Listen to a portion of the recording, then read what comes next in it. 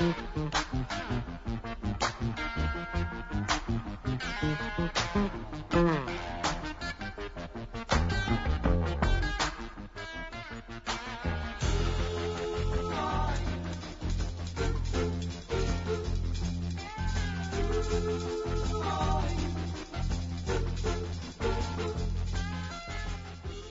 name is Dan Underhill. I'm the student pastor here, and we want to continue in our series, You Do You, boo-boo. Okay? I added the boo-boo. But look at your neighbor, look at him and say, You do you. Okay.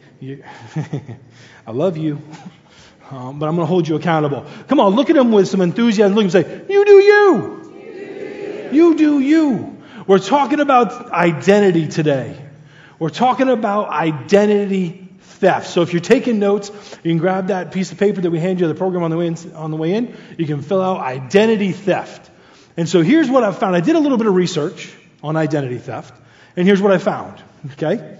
Identity theft, according to the Department of Justice, affected 17.6 million Americans in 2014. That's a lot of people. A lot of people. But check this out. It also cost over $15.4 billion. Identity theft. Now, you're probably wondering, hey, why is it a 2014 statistic? Well, the Department of Justice is a little slow on getting me their data. Okay? I got an email into them. I'm going to correct it. I promise you. They'll get it to me quicker. But we're talking about identity theft, and I thought to myself, man, identity theft, when I was growing up, that wasn't a big deal. Like, that wasn't really even a thing when I was growing up. And I said, man, how did we get here? How did this become such a big thing? And lo and behold, I went to Facebook for all my answers. Right? Because we all know that Facebook is the source of truth, right? And I found a meme, and if it's a meme and it's on Facebook, you know it's got to be true. So check it out. I found the root cause of identity theft. As a young child, my mother told me I could be anyone I wanted to be. Well, it turns out the police call it identity theft. I thought it was funny. I see it as a little bit comical, but identity is a huge issue in today's culture. Okay? It is absolutely wide-sweeping. No matter if you're in first grade or you are graduated out and you are watching your grandchildren go into first grade. And anywhere in between, we have to push, pull, deal with the tension of our own identity. Now, identity theft, I will say, is this. They're not really looking to be you. They don't want to be you. They don't want to walk your dog, right? They don't want to wash your car, clean your house. They want access to your assets. What it is that they want is, they want the benefits with none of the commitment. And when we talk about a series in church about identity, I couldn't help but draw the parallel. Sometimes I'm that way with God. I want all the benefits, I want all the assets, just not sure that I want the commitment that it takes to get where I want to go. And I said, you know what? We need to deal with idols. We have to deal with what is going on in our community. Because we have to deal with the real you. Not the you that we try to put out in front of people, who you really are. And there's a lot of confusion in today's culture about identity. And so what I want to do is I want to give you a thesis statement that we're going to work through in the time that we have here today. And it's this.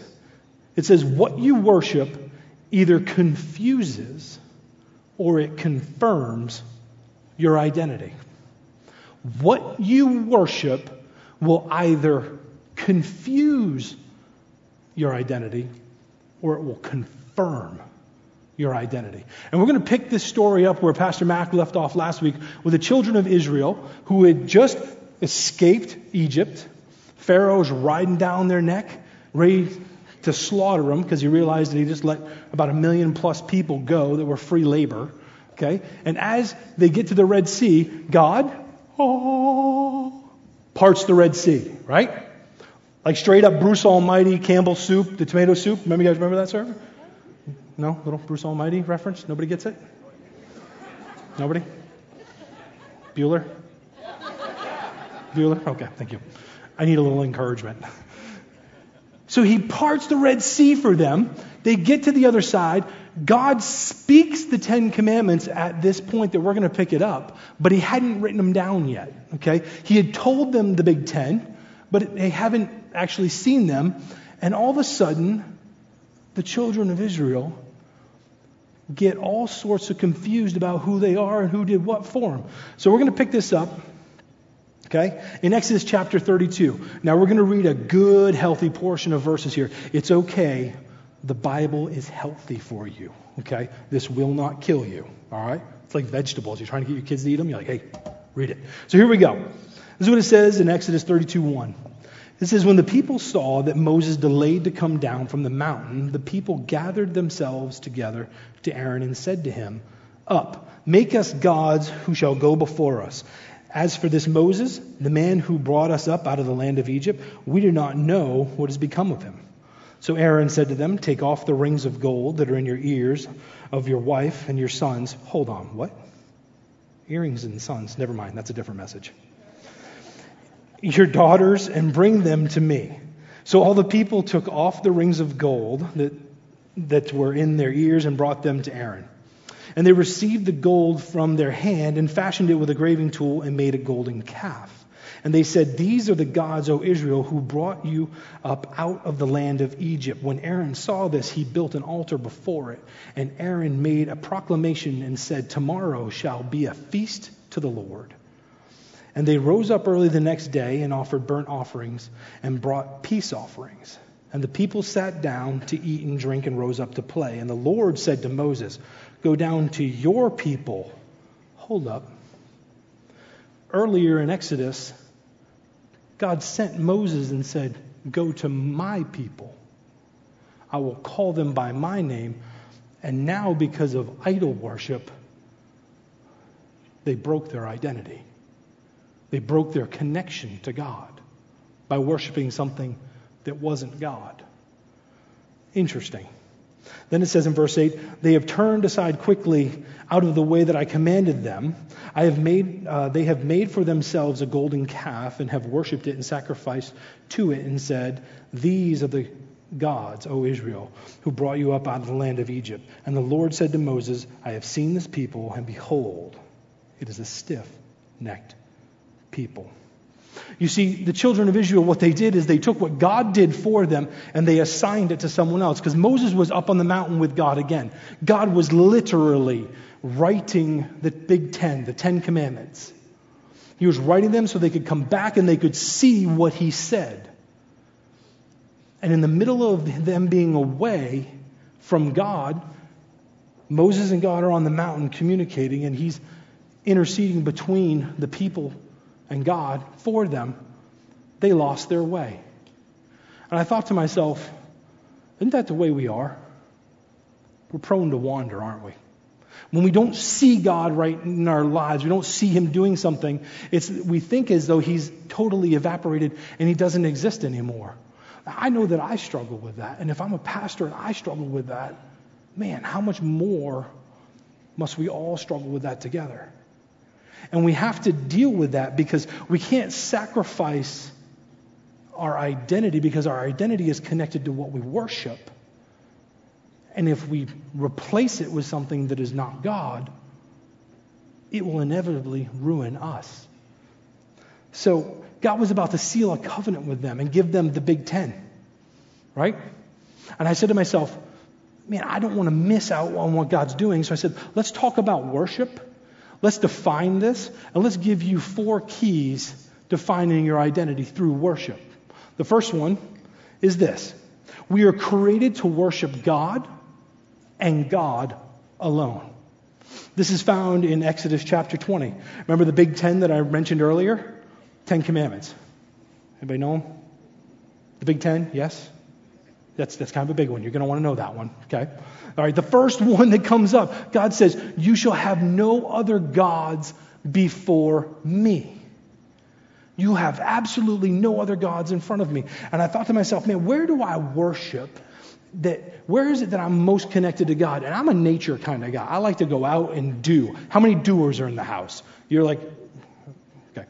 I said, how many doers are in the house? I mean, you were a doer. Some of the wives are like, man, you should raise your arm, because I'm that guy. I'm like, let's go. Saturday morning is a little bit tense for us because it takes till about 9:30. And I look at my wife and go, so what are we going to do? What's the plan? She goes, let me guess. What's the plan for today? And I'm just like, I'm glad you're picking up on this. Do you have one? Right? And we started running. So I'm a doer. And I love to be out in nature. And so this past June, I got this awesome privilege of heading out to a place I'd never been before. Me and a couple buddies went out, and we went to Moab, Utah. How many of you guys have ever been to Utah? Right? Okay. Being from the Northeast, we're just like, what's Utah? Is that like a cream or something? What do you do? It's a state. Okay? And so I was totally unprepared for what I was about to see. We went hiking, okay?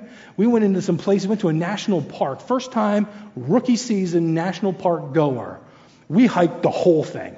Like, we went through the entire deal. Like, doers, like, go to the next one, do the next one. We're having fun. Yes, we are. We're sweating. We're having fun. How many dads have led a vacation like this? I see you. So, we go to Utah, and I want to show you some of the pictures that I took. They're going to put them on the wall here so you can see. This is a place called Arches, okay? Beautiful. I had no idea that places like this existed in America. I was like, wow. And so you see these massive arches. Now, what's going to be hard for you to be able to see is way down here in the corner, there are a few little specks all the way back here. Those are the people. They're way back down there. So you can see just how massive this is. And I'm out there and I'm like, this is God. This is awesome. So, what did any self-respecting man do with 4 of his buddies? We snapped a selfie, right? We cracked a selfie. And these are the guys that I go with, right? This is Barry and Matt. And we're like, yeah, all right, take the picture. Now, not only did we take a selfie, we mean mugged it. You can see it, right? We're mean mugging a little bit. Okay? You think that we're just trying to be cool. What we're trying to do is keep it together. All right? Because what you don't see in this picture is about a 100-foot drop-off that we are literally hanging off up in those arches that we hiked up to. Our wives, if they knew where we had went, they never would have let us go. Right? I mean, it was crazy. It was crazy. But I thought to myself, as beautiful as this is, how foolish would I be if I worship the creation instead of the Creator? You see, anything that takes God's place is an idol. Anything that comes before God is an idol. And when I'm out here, I can get caught up with how beautiful it is. But let me define God for you.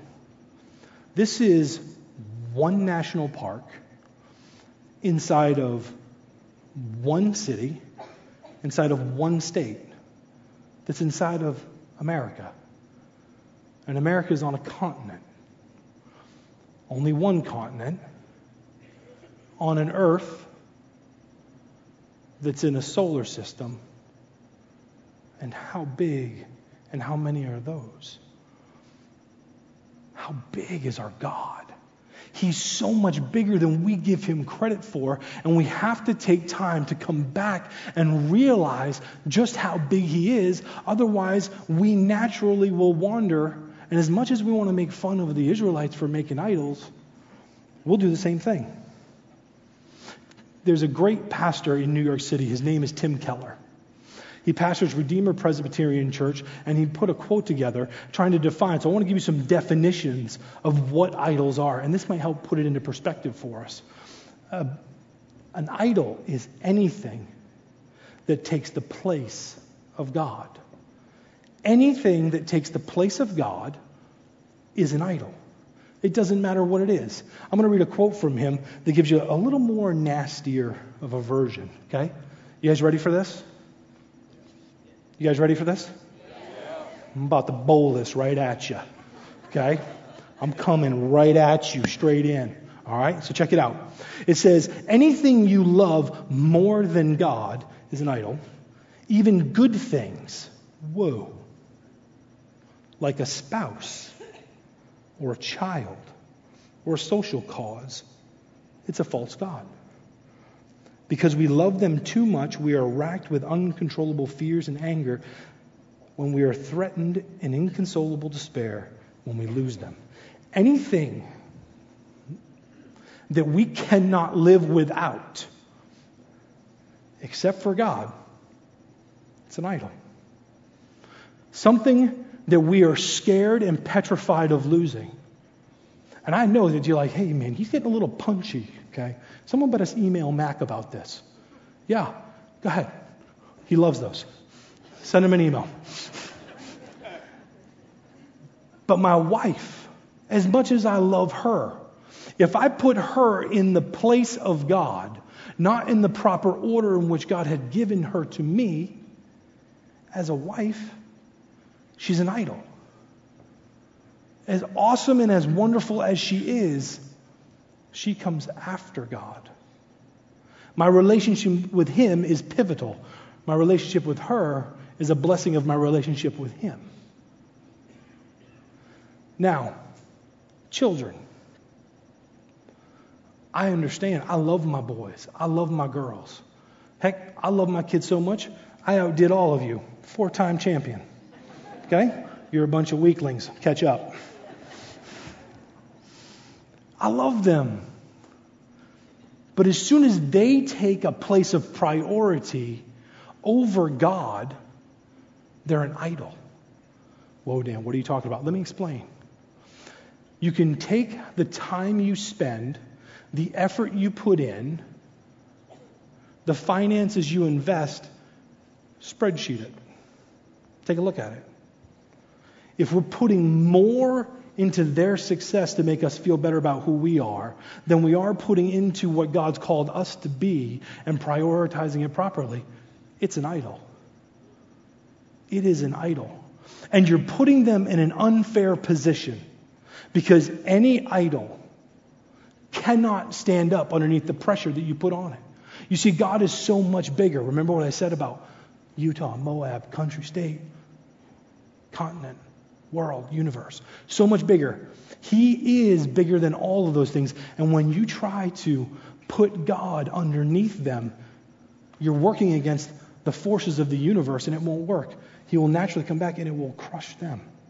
They can't hold up underneath the weight that you're putting on them. It won't work. We have to put things in right priority. Now, am I telling you that your hopes and dreams are wrong? No. Your hopes and your dreams are great. God has such blessing for you. He wants awesome things. He wants your kids to be successful. He wants you to be successful. He wants you to have peace. He wants to make sure that you become all that He's called you to be. But when we put success or security or education or status above God and make Him a lesser priority, we've fashioned an idol. We've made something that's man-made and it can't hold up against the divine. The divine will win every time. So number 2, when we worship counterfeit gods or idols, we confuse our identity. We actually confuse our identity when we worship counterfeit gods or idols. When we allow them to take a place that they shouldn't rightfully have. And I don't know about you, but I've noticed in our culture, there's a lot of identity confusion going on, isn't there? Isn't there? People don't know who they are anymore. They self-identify as a chair. I'm a chair today. I'm self-identifying. No, you're not. You're human. You're made by God. You were knit together in your mother's womb, and God said, I choose you to do what only you can do. You see, idols impersonate God, but they lack the power of God. And anytime we put them there, we're settling for a counterfeit that's going to get called out. It's not going to feel right. It's not going to be right. And it's not going to get you where you really want to go. The idols of success or power or education, You may feel like you're doing well, but I'll tell you what, and you'll notice this is true as soon as I say it. As soon as you accomplish one level, guess what? There'll be a next level, won't there? And when it's an idol, you're always on that rat wheel. You're on that gerbil wheel. You're running like an animal and you're exhausted from it. And that's because we put our priorities out of balance. It's not fair to put these idols there. If you're asking your wife or your husband or your partner at all to fulfill that role and complete you and make you feel better, you're putting them in a position that they can't win. You're putting them in a position that only God can heal and make you whole. God is the only one who can grant you your identity. God is the one who put you together and put his divine fingerprint on you. They can't do it. Maybe there's kids here. I understand this one pretty good myself. My parents wanting to get their identity from what I accomplish or who I am. And we put that pressure on them. Our happiness is secured by their performance, by whether they accomplish or achieve. And the pressure becomes too much, and they will crack underneath that pressure. We've got to have them in the right priority. We can't try to get value from a place that hasn't put value in us. The only place you can gain value is from the one who put value in you. And that is your Lord and your Savior, Jesus Christ. He's the one who, again, formed you together and designed you with a divine spirit fingerprint that says this is what this person's going to do. That's what they're called for. That's what they're purposed for. That's what it is I've made them for. You see, we get distracted. Don't we? Don't we? We get distracted sometimes. We constantly are looking for intrinsic value from external sources. And we can't find our internal value from an external source. When you accept Jesus as your Lord and Savior, he lives in your heart. It's within you. You can gain value by looking back to him. You can't find it from an external source. Money won't do it. Success won't do it. Some sort of press won't do it. Whatever you put there, it will fall apart. And we have to reminisce and think about what has he done for us. We have to remember, like the children of Israel, we can't forget and get divine amnesia for all that he's done for us. He has done such great things for us. We have to reminisce. So let's go on to the third key. When we worship, it confirms our identity. When we worship. Let's define worship for a minute. What is worship? Worship is when you ascribe worth to God, as a simple definition. When you worship, you're telling him how you feel about him. You see, many people confuse the front end of today's service as the music portion. And yes, we do play music, but that is your one opportunity this week to gather with friends and corporately worship and ascribe worth to a God who created you, designed you, knows exactly what you're going through, and said, I'm going to create this space and time and moment and invite you to it. Would you like to talk?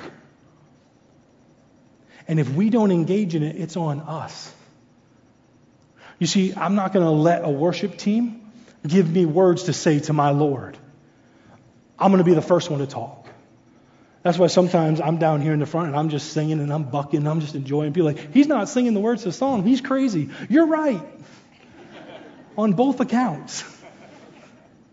But I'll tell you right now, I'm not scared of who I am. I know who I am, and my worship confirms my identity.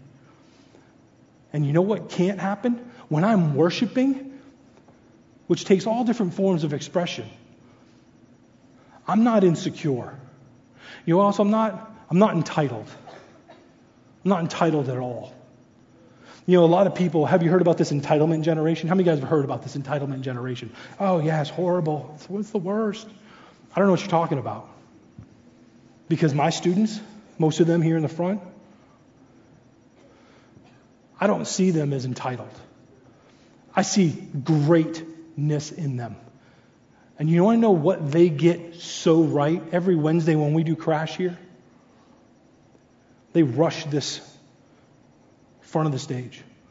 Their hands up in the air because it's biblical. I love you. It's in the book. Their hands in the air and they're ascribing worth to God, telling Him how great He is. And yeah, they're singing the songs.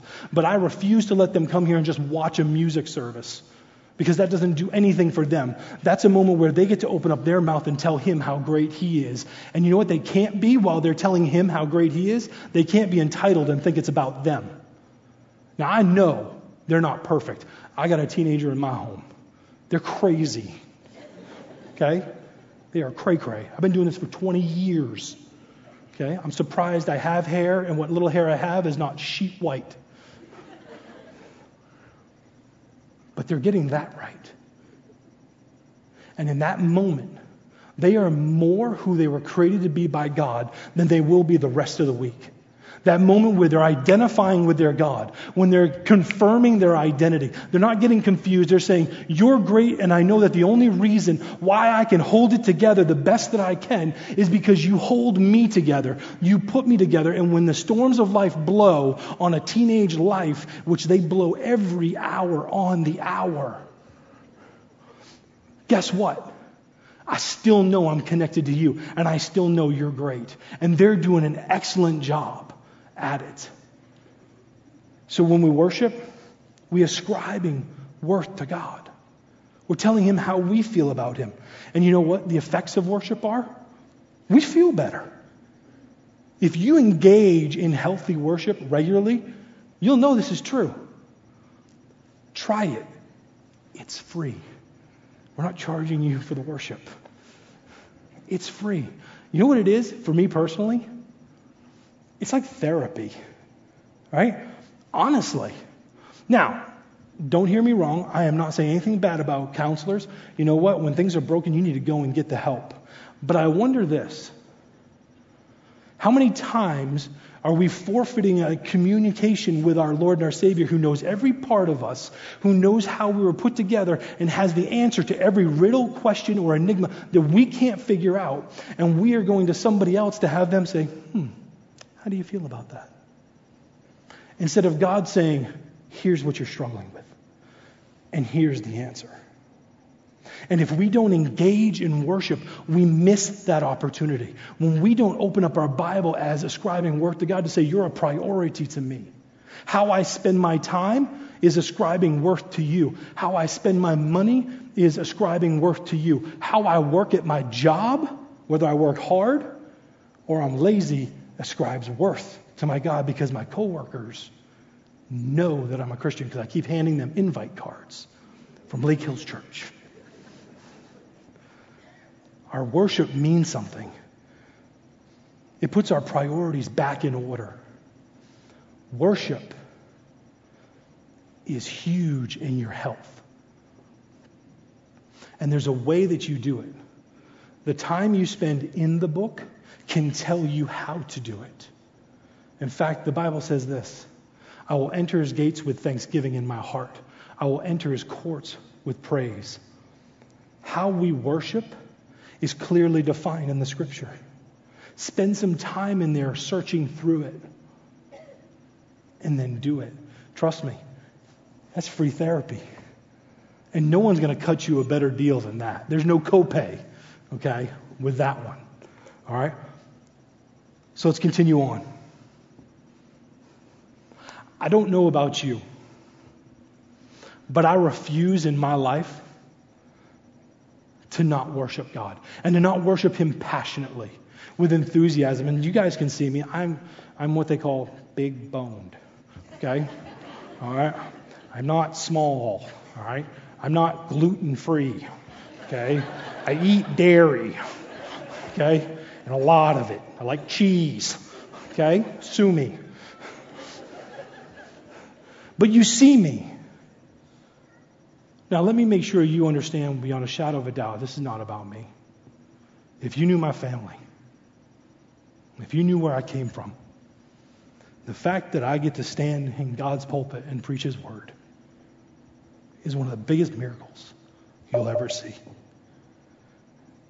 But I refuse to let somebody else give God the glory for me, because I know what He's done in my life. And I refuse to let rocks cry out. In the Gospels it says this. Jesus, as He's making His triumphal entry, He says, why are these people praising you like you're the Son of God? You're Hosanna. You're the Messiah. And Jesus replies with, if they didn't worship me, the very rocks would cry out. And I don't know about you, but I'm not letting a rock do my job. I'm going to do my job to the best of my ability. And if it makes me look foolish in your eyes, have a ball. Have a ball. Because He means that much to me. And my worship changes me. It changes me from the inside out. It begs the question, how can I worship if I don't know God? It's hard. It's real hard. The great part is you're here today and you're listening to this, and I'll tell you there's a simple antidote to this problem. It's a relationship with Jesus Christ as your Lord and Savior. You see, I said it was free therapy. It's free for us. It cost God everything. His very Son, He put on the altar and said, I will sacrifice Him for the sins of many so they can know me. And when Jesus hung and died on that cross, He opened up access that you now have and connection to your true identity. And there's no more identity theft. When you make a decision to follow Christ, there's no one who can take that away from you. There is no one that can pry that from your hands. He takes all of your sin, all of your dysfunction, all of your cray-cray that you got bagged up, baggaged up, right? You know your luggage, your baggage. You know the Gucci set you got at home, right? That. And He says, I'll exchange that for my purpose. I'll exchange that for my calling. I'll exchange that for something greater than you ever thought you could be if you're willing to put me first. Like the song said, I want to seek you. I want to know you first. Not second. Not if I get enough time. Not if at the end of the week I remember and feel guilty. No. It's a priority. I brush my teeth in the morning because I don't want to affect people that way. I open my Bible and get my spirit clean with the Lord because I don't want to affect people that way. I want to make sure that I put Him first. And our job is to worship. And if you want to know God, you have to leave all others, leave everything else, and walk toward Him and Him alone. And when you do that, you're born again. And when you're born again, you get a brand new identity. And that identity is confirmed through your worship. You can continually go back to Him and tell Him why you love Him. The fourth key to your identity is simply this. Your worship, it anchors you to a firm foundation, and it confirms your identity. It anchors you to something that will not move. It anchors you to something bigger than yourself. And as long as you allow those other things to stay in first place, you're tethered to movable material objects. When you tether yourself to the God of all gods and you relentlessly go back to Him and say, I'm sorry, you moved again. I pushed you over here, but I'm going to put you back in first place.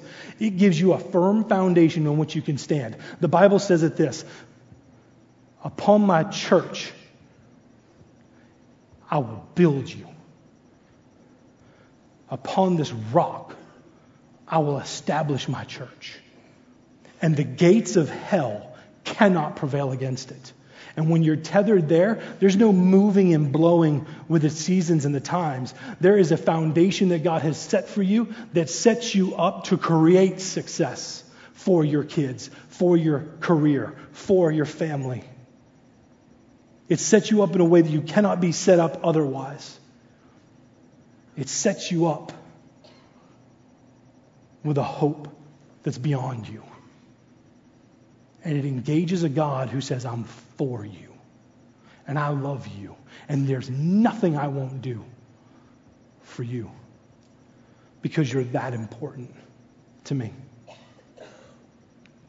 That's the identity we're talking about.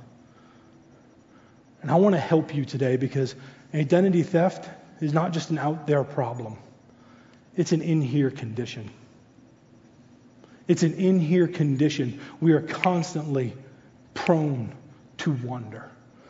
And that's why we've got to make habits and put priorities in place to say, here's how I will choose to serve the Lord. I will do it according to the book. I'll do it faithfully. Because I can't afford to be too far for too long. I need him anchoring me to him. Would you bow your heads with me?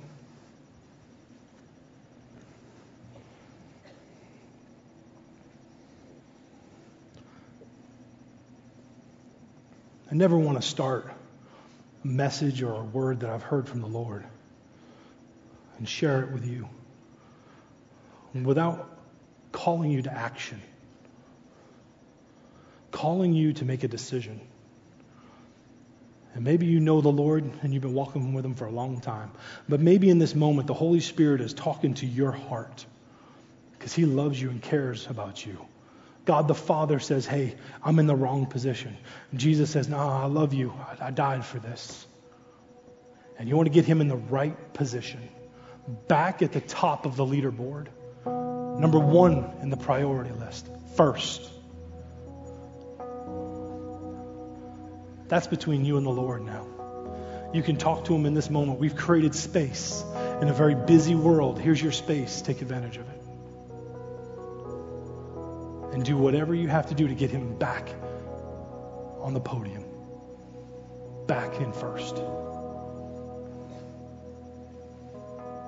But maybe you're here and you say, when you talk about how do you worship God if you don't know him? Dan, that's me. That's me today. I came here thinking about this, and I've never stepped across the line of faith. But I want to make that choice today and accept Jesus' gift of salvation as he died on the cross for my sin. I want that. I want that relationship. I want to be able to worship in spirit and truth. No more identity theft or crisis for me. You can do that here today with heads bowed and eyes closed. You can just say a quiet prayer to yourself. You can say, Lord, I choose you to be my Lord and my Savior. I want to put you in right priority in my life. And if that's you, would you help us? Would you help us by just slipping your hand up right where you are? Everybody else's heads are bowed. You can just slip your hand up and say, that's me. I'm making that decision today. I need to put him in first place. We have a tradition here at Lake Hills. As you put your hands down, we put our hands together and say, welcome home. Welcome home.